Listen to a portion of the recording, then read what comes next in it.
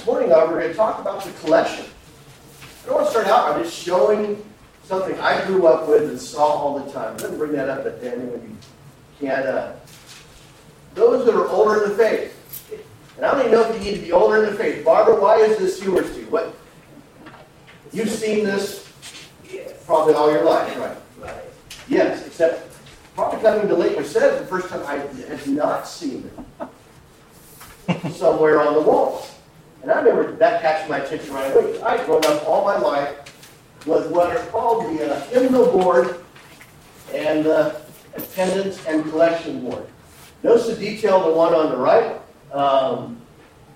After every Sunday, someone would post what the attendance was for that day or right after the service. They'd always have the attendance for last Sunday, too. Remember that, Janet? The attendance for last Sunday would always be there.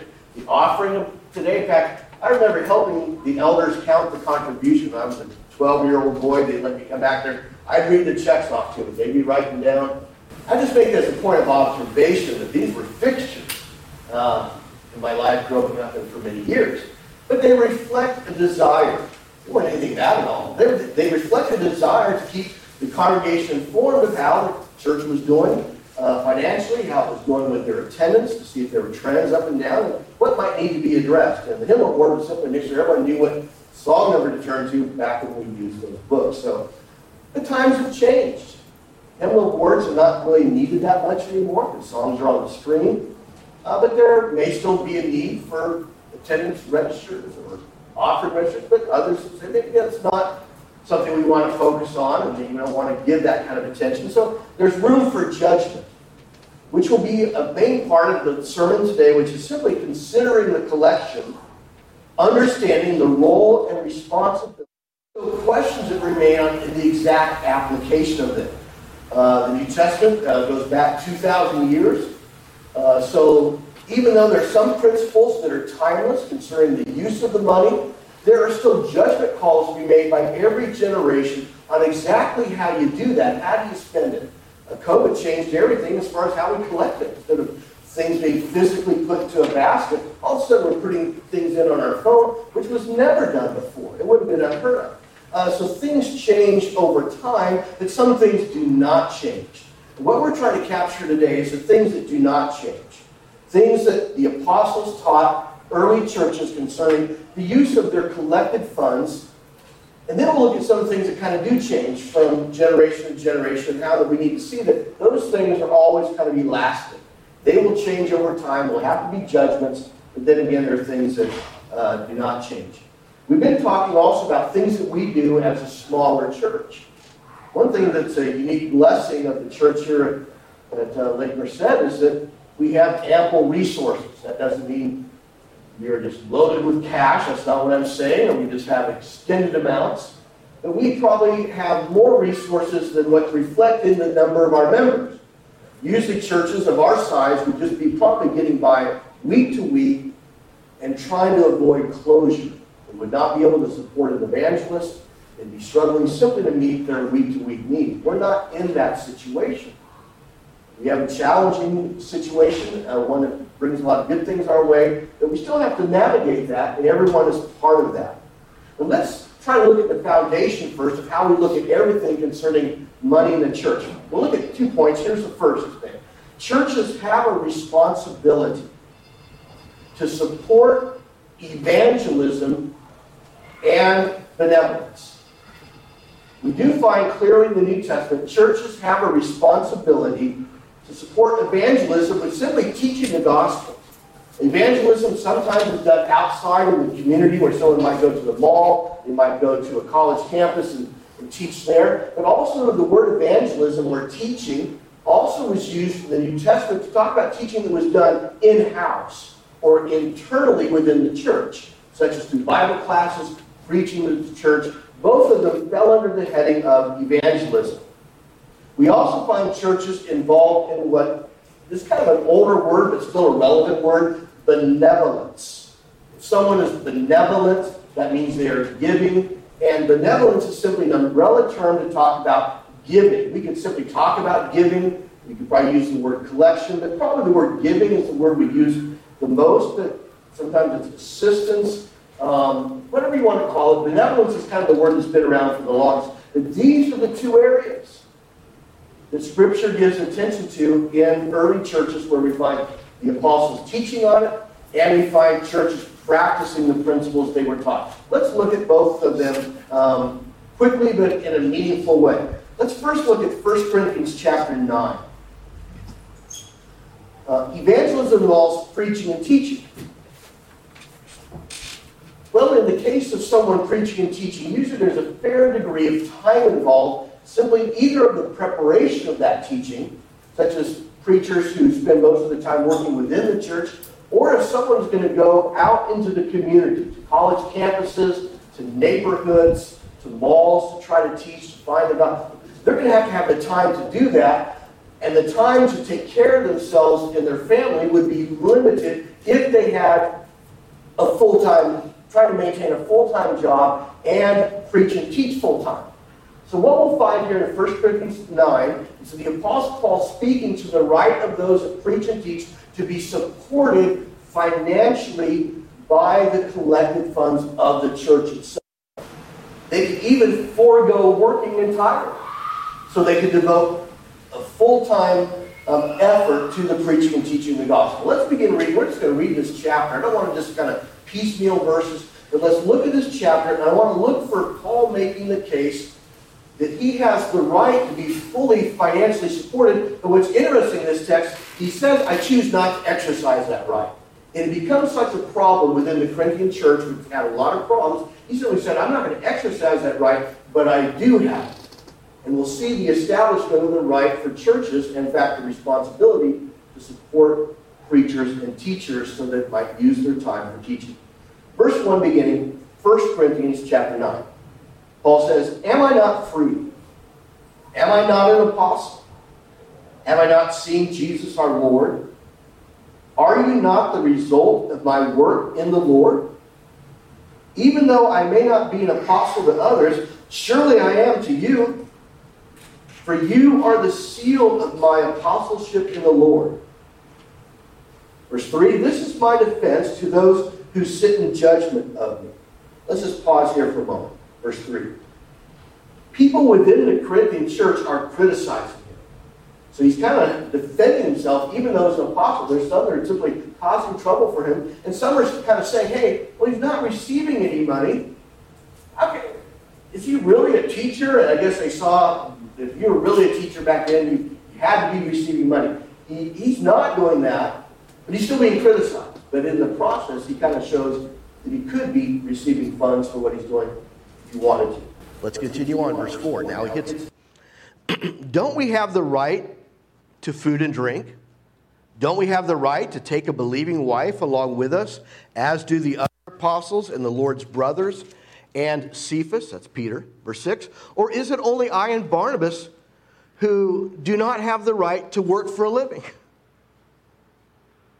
Who serves as a soldier at his own expense? Who plants a vineyard and does not eat of its grapes? Who tends a flock and does not drink of the milk? Do I say this merely on human authority? Doesn't the law say the same thing? For it is written in the law of Moses, do not muzzle an ox while it is treading out the grain. Is it about oxen that God is concerned? Surely he says this for us, doesn't he? Yes, this was written for us because when farmers plow and thresh, they should be able to do so in hope of sharing in the harvest. If we have sown spiritual seed among you, is it too much if we reap a material harvest from you? If others have this right of support from you, shouldn't we have it all the more? That's a key verse, verse 12. An establishing verse that those who preach and teach have a right to receive financial support. Verse 12 again. If others have this right of support from you, shouldn't we have it all the more? But then he says, verse 12, but we did not use this right. On the contrary, we put up with anything rather than hinder the gospel of Christ. Verse 13, don't you know that those who serve in the temple get their food from the temple? And those who serve at the altar share in what is offered at the altar. In the same way, the Lord has commanded that those, and this is a key verse again, verse 12, or 14, In the same way, the Lord has commanded that those who preach the gospel should receive their living from the gospel. Let me just read that again. In the same way, the Lord has commanded that those who preach the gospel should receive their living from the gospel. Just pausing here, he's making the point that if someone devotes their time fully to preaching and teaching, they have the right to be fully supported by the church to do so. So when Josh was here, just our closest example, he was fully supported by the church here to spend his time preaching and teaching. And this would be the biblical basis of doing so, and of other churches doing that. But then he says of himself, verse 15, "But I've not used any of these rights. I'm not writing this in hope that you would do such things for me, but I'd rather die than have anyone to deprive me of this boast. For when I preach the gospel, I cannot boast, since I'm compelled to preach. Woe to me if I do not preach the gospel. If I preach voluntarily, I have a reward. If not voluntarily, I'm simply discharging the trust committed to me. What then is my reward? Just this, that in preaching the gospel, I may offer it free of charge, and so not misuse my rights as a preacher of the gospel." We'll just stop here. Paul's making the point that even though I had the right to receive money from you as a church, he said, I did not exercise that. You'll find Paul in the book of Acts at times made tents. That was his skill. He made tents. He supported himself financially sometimes. Other times he did receive money from a church. But in this case with Corinth, he didn't because he thought it'd be a burden, but yet now he's being criticized for not taking any money. And he's saying, what's going on here? But he makes the point that preachers have the right, verse 12 and 14 are key, to receive financial support. And that's why Josh was supported and preachers before him that were here full time. That's the biblical basis of it. Another verse, if you're taking notes, I didn't put up here, Philippians chapter 4, verse 14 through 20. Again, Philippians 4, 14 through 20. Paul talks about how the Philippian church helped him in his preaching and teaching by sending money to him. So sometimes preachers can be in another area, and a church can send money to them to help them out. Here's the second main area for church responsibility. That is benevolence. The first is evangelism and teaching, as far as this. These are the two areas we find. The second is benevolence, which involves helping Christians in need. Benevolence involves helping Christians in need. Turn back to the book of Acts now. This is kind of always our foundational book, or it's the book where we see the earliest teaching about what churches were told to do or what we find them doing per instruction. Notice what we find, we'll look at chapter 2, chapter 4, and chapter 6, that there is a responsibility for Christians to take care of each other if a need was present. There was a responsibility of Christians to take care of each other in the church if there was a need present. Verse 42, Acts 2. The early church is the first one. They devoted themselves to the apostles' teaching and to fellowship, to the breaking of bread and to prayer. Everyone was filled with awe at the many wonders and signs performed by the apostles. Verse 44. All the believers were together and had everything in common. They sold property and possessions to give to anyone who had what? Anyone who had need. We're going to see that repeatedly in many passages. Okay, so here at the beginning, they recognize a sense of responsibility. If someone's in a destitute circumstance, and many early Christians, in fact, most, if not all at this point, were people that were Jewish. And many were kicked out of the synagogue. They weren't allowed to participate in business like they had to because they were seen by other Jewish people of having abandoned the faith. So many had lost their jobs. So here they rallied to each other's side. Some, even if they had property, they sold it to give to anyone who had need. The giving was to address a need. Now, this is important. We do not find in the New Testament a general command to just give to give. In every instance where church funds were collected or used, it was to address a specific biblically based need, or a need that had been instructed by the apostle. They weren't just to give to give. It was always when a need was present. We find that in the very first verse. Chapter 4 now. Chapter 4, verse 32.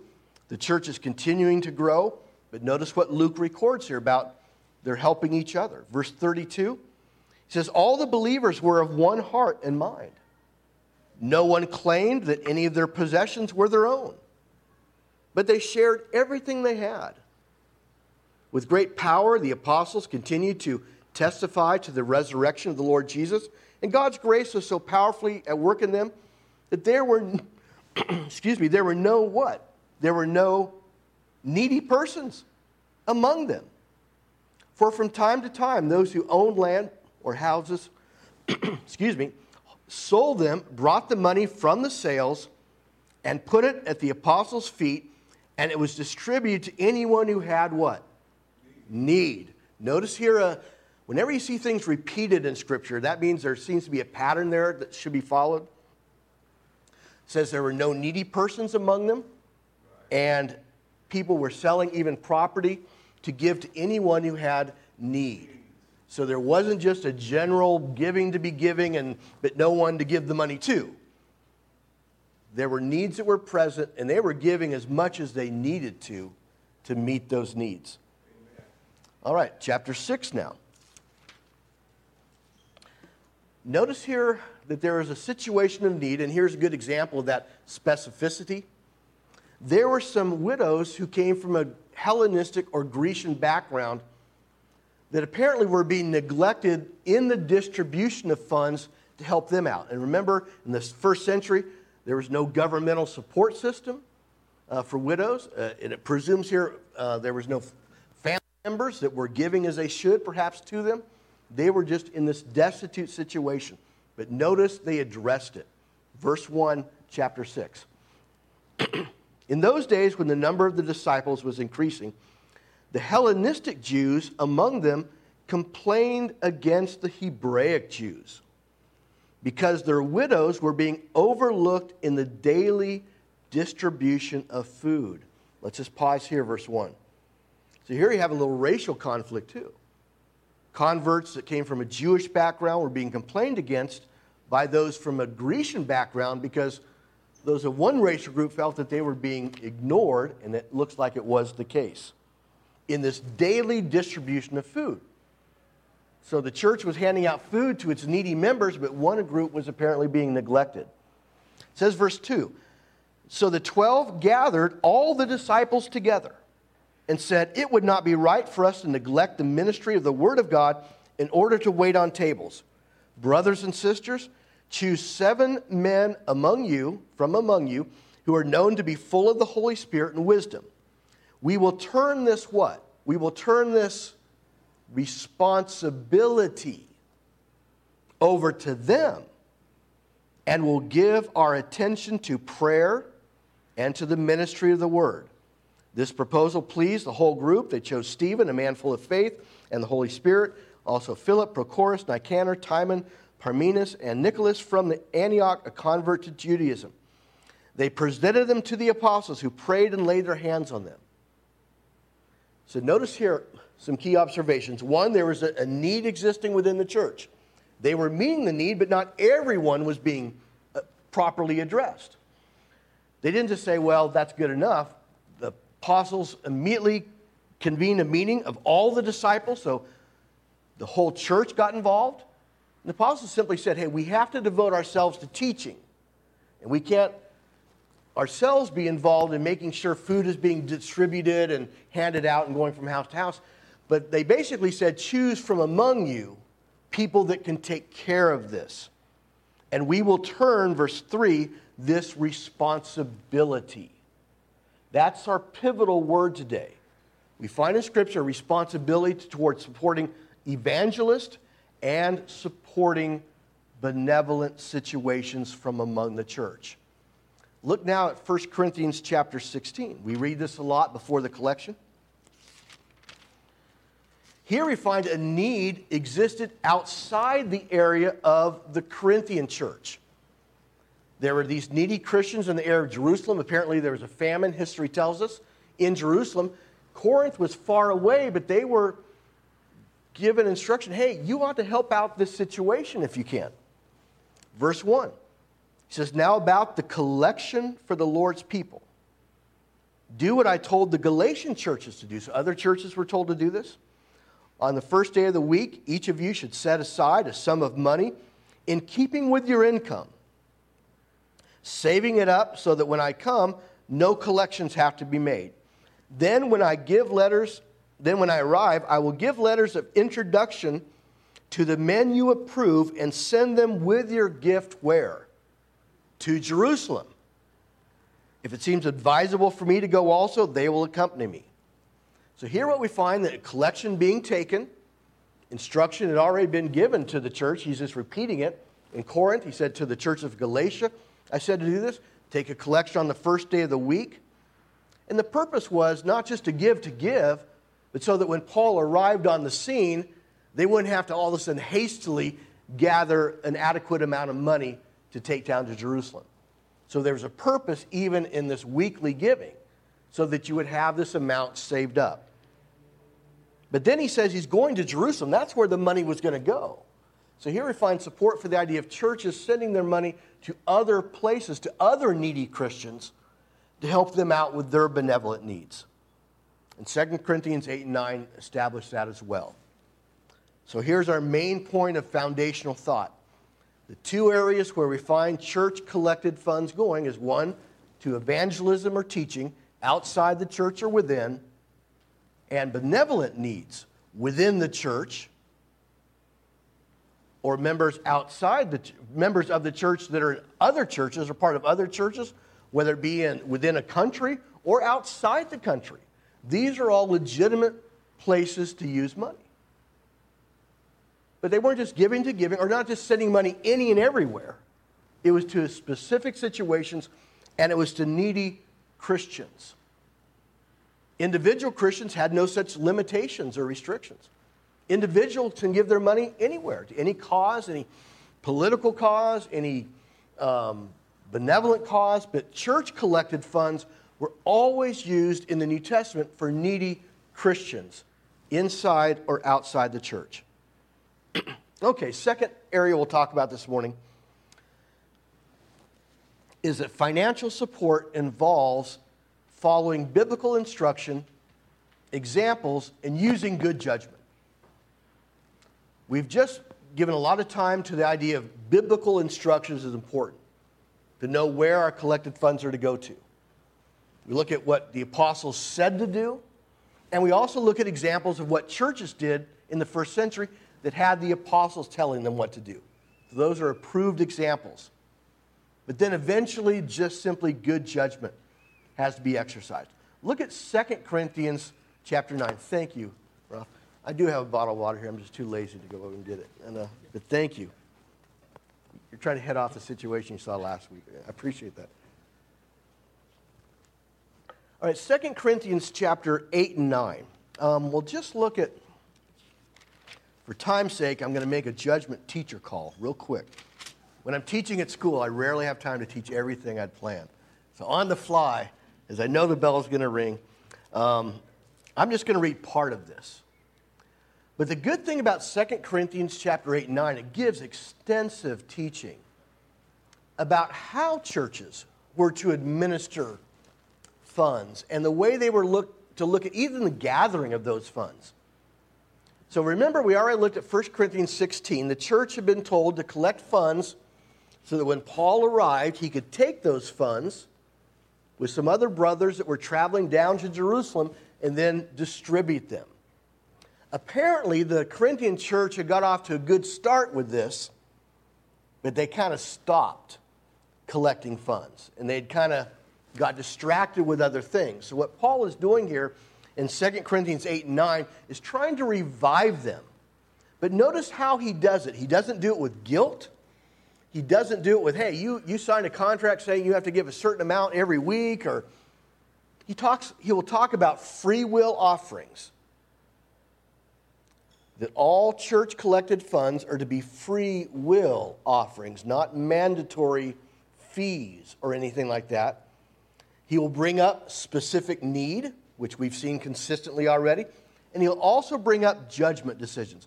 Let's look at chapter 9, verse 5 through 9. I'm just going to pick out some of these, but if you read the entire chapter 8 and 9, you'll really be blessed to get the full context. Let's look at the idea of free will offerings, verse 5 through 9. We'll start with verse 3, actually. Verse 3. Let's start with verse 1. I can do that. 1 through 9 in chapter 8. He says, "And now, brothers and sisters, we want you to know about the grace that God has given the Macedonian churches. In the midst of their very severe trial, their overflowing joy and their extreme poverty welled up into rich generosity." Verse 3, "For I testify that they gave as much as they were," what? "Able, and even beyond their ability, entirely on their own." Verse 4, "They urgently pleaded with us for the privilege of sharing in the service to the Lord's people.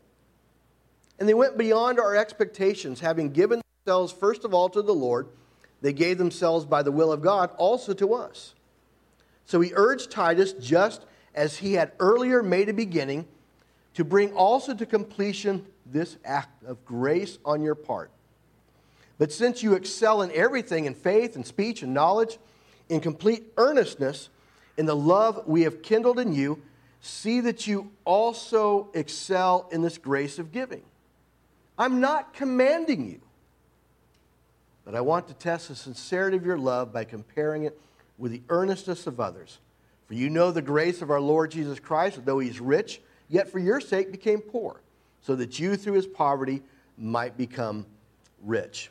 This is the beginning. We'll just pause here. This is the beginning of Paul trying to rally the Corinthians to giving again. He's talking about the Macedonians, other churches, or churches in another area that had been given funds. They gave it as much as they were able, but even beyond their ability, entirely on their own.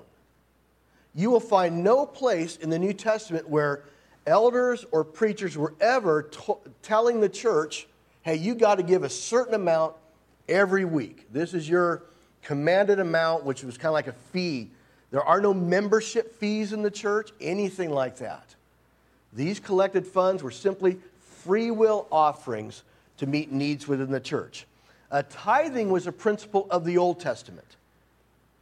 Israel, as they were traveling to the Promised Land, did have to give a mandatory tithe, which was simply part of their animals, part of what they owned to maintain the service of the temple, maintain the support of priests. Tithing is clearly there under the first covenant. But a mandatory amount every week is not found in the New Testament in the early church. Simply free will offerings.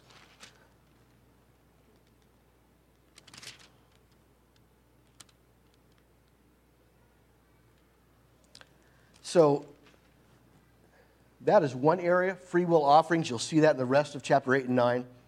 The second thing you'll see is specific need. We saw that in Acts. We see that in 1st and 2nd Corinthians. Let's look at chapter 8, verse 14. We'll start at verse 13. He says, "Our desire is not that others might be relieved while you are hard-pressed, but there might be an equality." Verse 14, "At the present time, your plenty will supply what they need, so that in turn their plenty will supply what you need." This word need keeps rising to the surface in all these texts that deal with giving. They were giving to specific things they knew about that had been established as needs. They were not questioned. They weren't guessing whether or not there was really a need there. They were giving towards things that were established as needs, and Paul brings that out in these specific places. But then there are also judgment decisions. There are also judgment decisions. I just want to go to 1 Timothy. 1 Timothy chapter 5. This is a very interesting text. Again, I recommend reading 2 Corinthians 8 and 9 at home on your own to validate these principles that we're talking about. But this is a very specific example of Timothy, who was a preacher, working with churches in the area of Ephesus. We find at the beginning of chapter 1 of 1 Timothy, that's where Timothy was.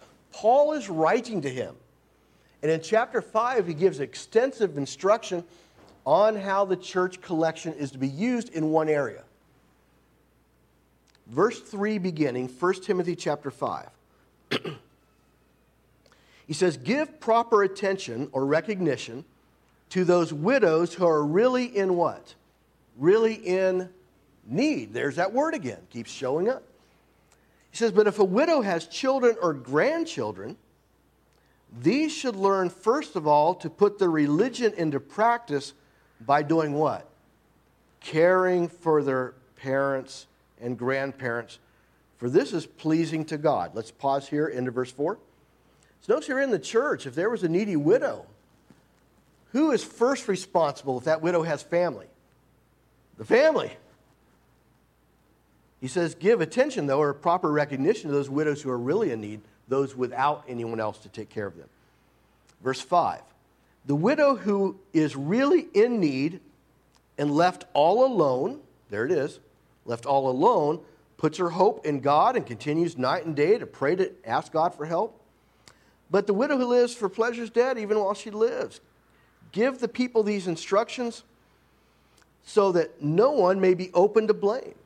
So let's pause at verse 7. So here it's widows who are really in need that were devoted to God, that were to be supported. But if someone really had no faith and they were just nominally collected to the church and they really weren't living a responsible life, Paul is saying here they are not to be just automatically supported. So these are judgment calls. How do you determine who's really in need and who is not? Both were within the church. Verse 8, anyone who does not provide for their relatives, and especially for their own household, has denied the faith and is worse than an unbeliever. So clearly there is a first line of responsibility, family. Family takes care of family. Then the church can take care of people that are left alone without anyone to take care of them. Verse 9, no widow may be put on the list of widows unless she is over 60. She has been faithful to her husband and is well known for her good deeds, such as bringing up children, showing hospitality, washing the feet of the Lord's people, helping those in trouble, and devoting herself to all kinds of good deeds. We'll just pause here. This makes the point. Here, judgment calls have to be exercised. He doesn't tell them, okay, you help this widow, help that one. You determine who is left all alone without help, who has family within the church that can and should take care of the situation. That is a judgment call. So throughout the New Testament, in the area of church collection, first we find free will offerings, no mandatory giving. Second, you find specific needs always being addressed, either evangelism or benevolent needs. And then 3, judgment decisions having to be exercised. This text we skipped, chapter 8, Paul talks about there being other Christian men that had been given approval that were going to carry this financial gift to Jerusalem. The point being that they weren't just going to let just anyone travel with this large sum of money. The right people had to administer it and to make sure it stayed safe and that there's no charge of misusing the money or taking it for personal gain. And that's where the timelessness in the New Testament is. Just like money has to be secure and there has to be people that are trusted to take care of it today, same thing true 2,000 years ago. I want to end with just some applications. The Lake Merced Church and collected funds. Here's how all this kind of comes down to us.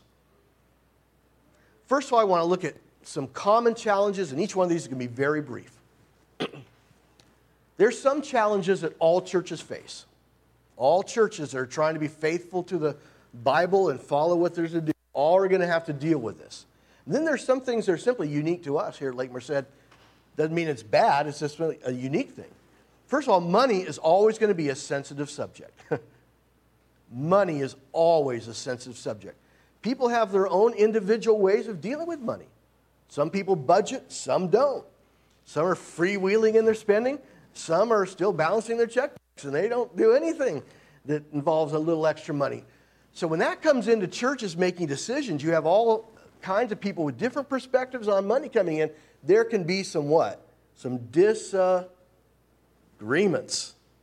Doesn't mean anyone's right or wrong sometimes, but there can be some judgment disagreements. Secondly, all churches have both resources, but they also have responsibilities. So there's resources and responsibilities. It's not just you're giving money out to anyone that asks, but you still need to be generous. So you have these balancing principles of generosity and responsibility always at work, which are always going to provide healthy discussions on who do we help, when do we help them, how much do we help them, how long do we help them. Generosity and responsibility are always going to be kind of in a healthy way working with each other. All churches are regularly asked for assistance or made aware of needs. There's never been a time, whether it be as a trustee here or as a full-time gospel preacher, as I was years back, that there were not requests coming in through email or being brought to my attention as a preacher, not in a nuisance way, but simply there's always going to be some kind of need or at least a request that you have to deal with on some level. All churches deal with this. All preachers are constantly involved in this because a lot of times they're the first one to answer the phone or the emails come to them because someone found their address. 4, under the common challenges, we need to make judgments about how and when to help. Judgments involve wisdom, involve investigating the situation, involve questioning, maybe some in a difficult way and kind of probative questions. I guarantee when you buy a house, the bank's underwriting department, they will know everything about you, including the name of your dog, before they're going to let you borrow money. You try buying a car, getting a loan, you're going to be asked a lot of stuff. I don't want to tell them all that. Well, if you don't want to tell them all that, you're not going to get any money. And notice here in 1 Timothy chapter 5, there were some pretty strict criteria on when certain groups within the church that some might say, well, let's give it to all the widows. Well, Paul looked at that a little different. Did they qualify? And that was not to be mean. It was simply to exercise wisdom and responsibility with limited funds. Church members can and should be involved in the decisions. Remember Acts chapter 6? When certain widows were receiving part of the daily distribution of food and others were not. Even the apostles didn't just gather together and have an apostles meeting. They got all the disciples together. Some situations have to be addressed by the entire church. So sometimes we will have congregational meetings where we'll bring everyone in. Hey, this is something where everyone should be involved. All churches should be doing this and usually do. And if they don't, they usually suffer the consequences. You need all the people on board. You need everyone buying into how the money's being used. And if you have just one small group, even elders that are not telling anyone anything, that's simply not a biblically healthy situation. Communication is always good if done properly. And this is an interesting common challenge at the very bottom that we face 2,000 years removed from the New Testament. Many needs today are also met by tax dollars. Insurance, governmental programs, GoFundMe accounts, and things like that. In the first century, they did not have any of these things. It was either family or the church. Did you catch that in 1 Timothy 5? Family has the first responsibility, then the church can take up responsibility. There were no such things as welfare, Social Security. Today, the latest thing is GoFundMe. A lot of times people that come into financial problems because of a sudden illness and they were not insured, there will be these online accounts where people can send money, where it would be $5 or $5,000, and then people collect it and give it to someone. So these are all kinds of other means of people getting help, which calls for even more judgment on the part of churches because they're not the only source of help. The poor person that's car burned up on the street early this morning. Even though our first thought might be, hey, how can we help them out and get a car? Well, they probably had insurance. They probably have family.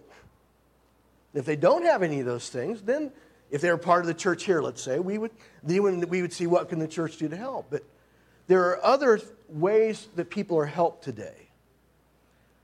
That doesn't mean we don't help. That's not my point. But there may be other levels of help. Maybe the best thing we do is help them access that they already can access. They don't know how to do it, or maybe make sure that things they can be getting and are paying for through their taxes are coming to them. That's using judgment. Let's look finally at some unique challenges of Lake Merced, and then we'll be finished. First of all, for Lake Merced, this is just a reality. I think most of us already know that from our congregational meetings. most of the Lake Merced Church of Christ funds come from rental agreements. If you just looked at our balance sheet of money coming in, and this is available through Nathaniel, most of our resources come from the rental agreements we have for parking and the New North arrangement. But most of our own church giving goes towards supporting church operations. The amount we spend to support those who preach the gospel here, to support Nathaniel and his work, and even to take care of benevolent needs, for the most part, and correct me if I'm wrong, for the most part, stays within the monthly amount that we're given. Now, when we, like we're going to have the parking lot paved, we're probably going to need to put a roof. The money that will be spent on that may come outside of the monthly given here. But as far as our just immediate things that we do here to support in our internet service, all those things, we're generally meeting ourselves. But if we are to fully support a preacher here, like we did Josh at some point, that's going to take money outside of what we are giving, and that's a unique challenge for us. Where and when do we use these rental funds, which even among the trustees is a challenging thing we have to deal with. Number 3, trustees will be transparent about church funds. We don't put out, hey, here's all the money and here's where it's coming from, and so that anyone can see it. Someone that's got shady thoughts about what to do with it, but any member can always have access to exactly where the money is going, how it's being spent. Nathaniel, meticulous records where you can see it down to the very penny, where things are being spent. So nothing should ever be hidden by a church, or never is it something for just one group to see and no one else can look at it. In the future, our congregational meetings will focus on the use of funds, not only because we have the opportunity, but we have the responsibility, as the church did in Acts 6, to include everyone in how the money is being used that is collected by the church. And then finally, our challenge as the Lake Merced Church will always be to use funds biblically. What are the areas that are biblical? Being generous, but also being what? Being generous, but being wise. Wise does not mean stingy.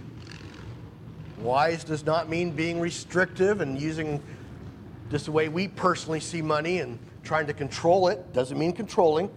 But wise means using what we've learned throughout life.